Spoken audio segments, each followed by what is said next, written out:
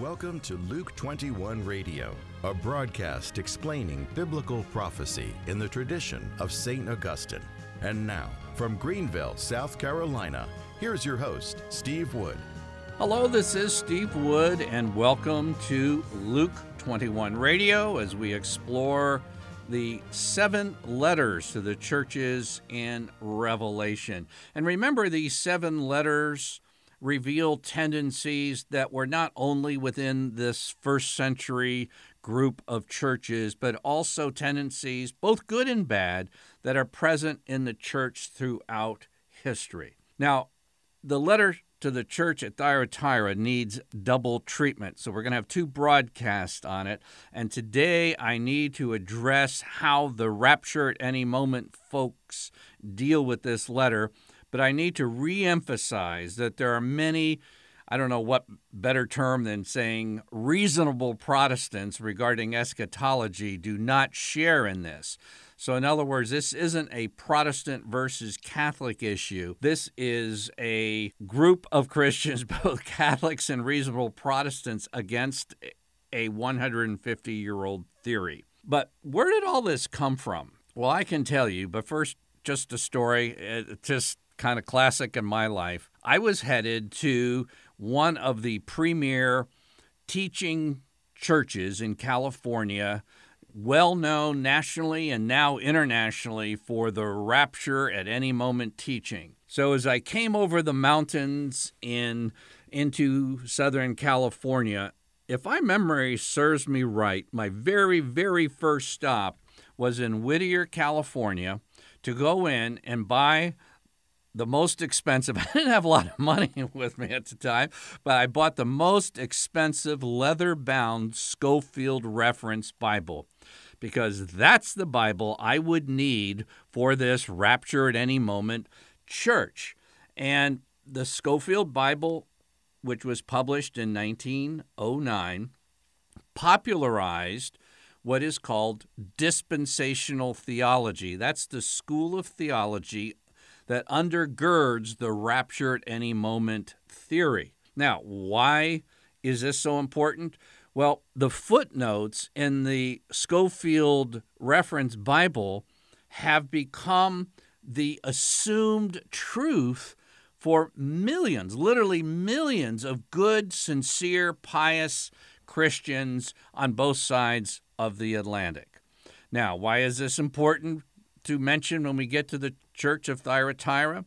Well, according to the Scofield Reference Bible, the Roman Catholic Church is the Church of Thyatira. In fact, on page 1332 of the Scofield Reference Bible, it has a little summary under each church. In other words, the 7 churches, they'll give you very specific time frames. And from AD 500 to AD 1500, they say Thyatira is the papacy. And here's how they describe the Roman Catholic Church. Quote, "As Jezebel brought idolatry into Israel, so Romanism weds Christian doctrine to pagan ceremonies." And then it goes on, the next letter, Sardis, of course, is the Protestant Reformation, things getting better and such. Now, this phony teaching is not limited to a 1909 study Bible. As I mentioned, the effect of this is simply profound in the United States and Great Britain and other places. And just within the last month, I heard this same teaching, pegging the Church of Thyatira as the Roman Catholic Church, on a nationwide radio broadcast. And I'm sure his spellbound audience thinking, what great insights this Bible teacher is giving us, not having any knowledge that he was serving up old Scofield Reference Bible hash under the appearance of having some great insight of his. If you would go and ask a history professor at what I would call a reputable Protestant college or university, there are those who teach dispensationalism, and that's the rapture at any moment theory. But basically, a college or university like Wheaton College, Gordon College, or Baylor University, and you would ask a history professor at one of these Protestant institutions, say, is Scofield's book of Revelation outline of church history valid? And actually, they would probably think you're trying to make a joke. Because, and I need to preface this, because I try to be respectful to those listening to this broadcast who don't share Catholic views. But I must say, Scofield's theory of church history dating in these 7 letters is just plain stupid. If Thyatira is the Catholic Church, then make no mistake, Catholics get tossed into the Great Tribulation, while the true believers, that's the churches that believe in what's happening now or the rapture at any moment, the true believers will be raptured out of the earth to safety and bliss. You see, in this letter to the church of Thyatira, Revelation 2 and verse 20, it says this, I have this against you, that you tolerate the woman Jezebel. And I'll be explaining next broadcast what this all involves. But behold, I will throw her on a sickbed, and those who commit adultery with her, in other words, Roman Catholics, I will throw into great tribulation unless they repent of their doings. Now, the Great Tribulation are those times when God's wrath is poured out on earth. And the implications from these rapture at any moment teachers, from the Scofield Reference Bible, from entire institution and broadcasts and everything else, Catholics are going to get the judgment, wrath of God in the Great Tribulation. This is not ecumenical stuff, to say the least. Now, the Great Tribulation, and by the way, in Revelation chapter 2, that might say great affliction, but in Greek, it's the exact same word, Great Tribulation, as you find in Revelation chapter 7 and verse 14, where it explicitly mentions the Great Tribulation. In other words, the rapture folks, rapture at any moment folks, think that Catholics will be tossed into the midst of the Great Tribulation. Now, interestingly, in the same chapter in the book of Revelation where it talks about the Great Tribulation, stop everything. Because before the wrath is poured out as described in 7:14 and following, we find this at the very beginning of chapter 7 of the book of Revelation. It says, I saw another angel ascend from the rising of the sun with the seal of the living God, and he called with a loud voice to the 4 angels who had given power to harm earth and sea. In other words, the angels bringing the divine wrath, do not harm the earth or the sea or the trees until we have sealed the servants of our God upon their foreheads. You go a little bit further on in the book of Revelation, chapter 9, you find a demonic assault, darkening minds on the earth and tormenting humanity. It says in Revelation 9:4 and following, and the 5th angel blew his trumpet. I saw a star fallen from heaven to earth. That's verse 1. And he was given the key of the shaft of the bottomless pit. He opened it, and smoke came with locusts on the earth, and they were given power like the scorpions of the earth.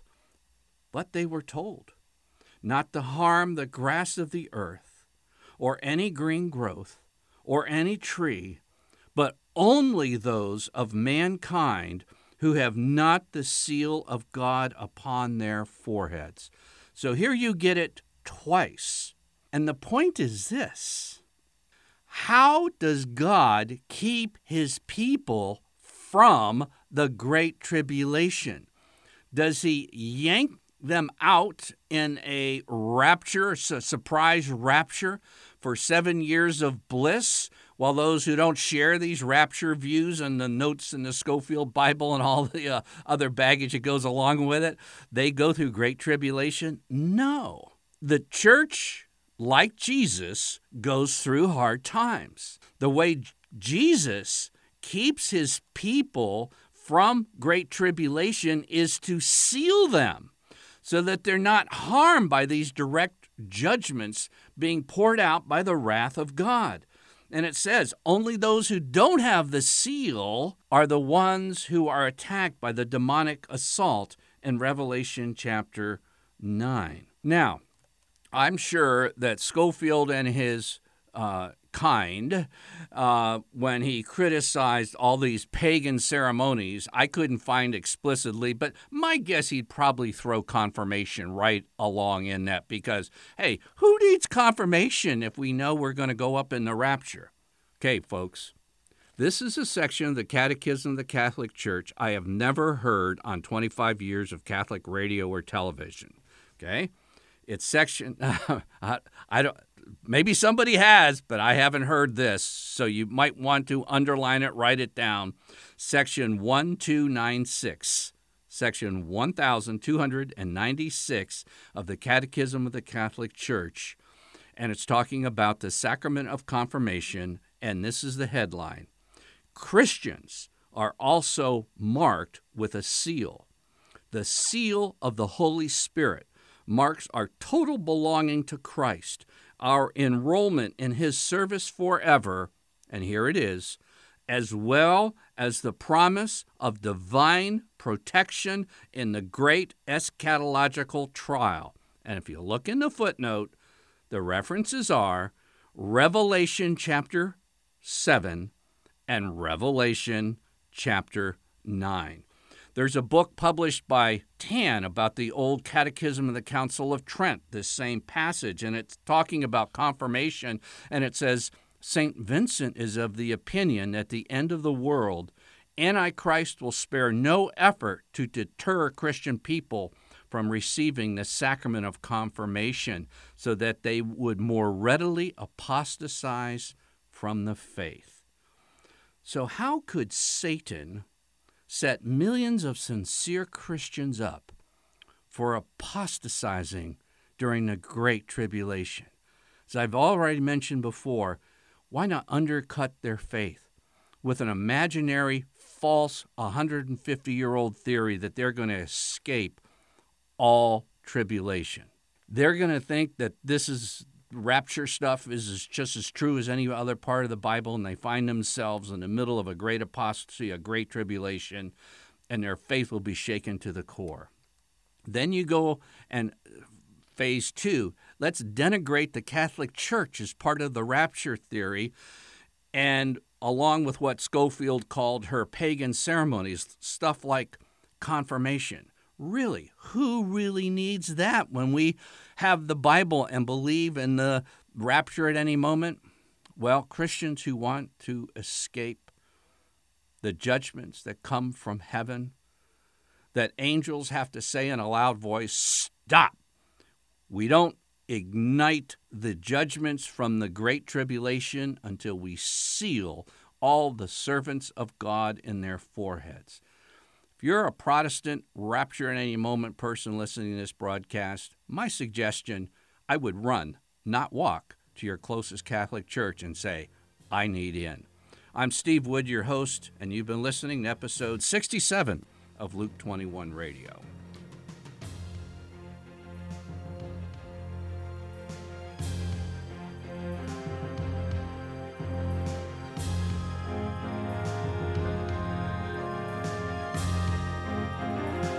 Luke 21 is a radio outreach of Family Life Center International. To learn more about biblical prophecy and to order copies of Luke 21 broadcasts, visit us online at luke21.com.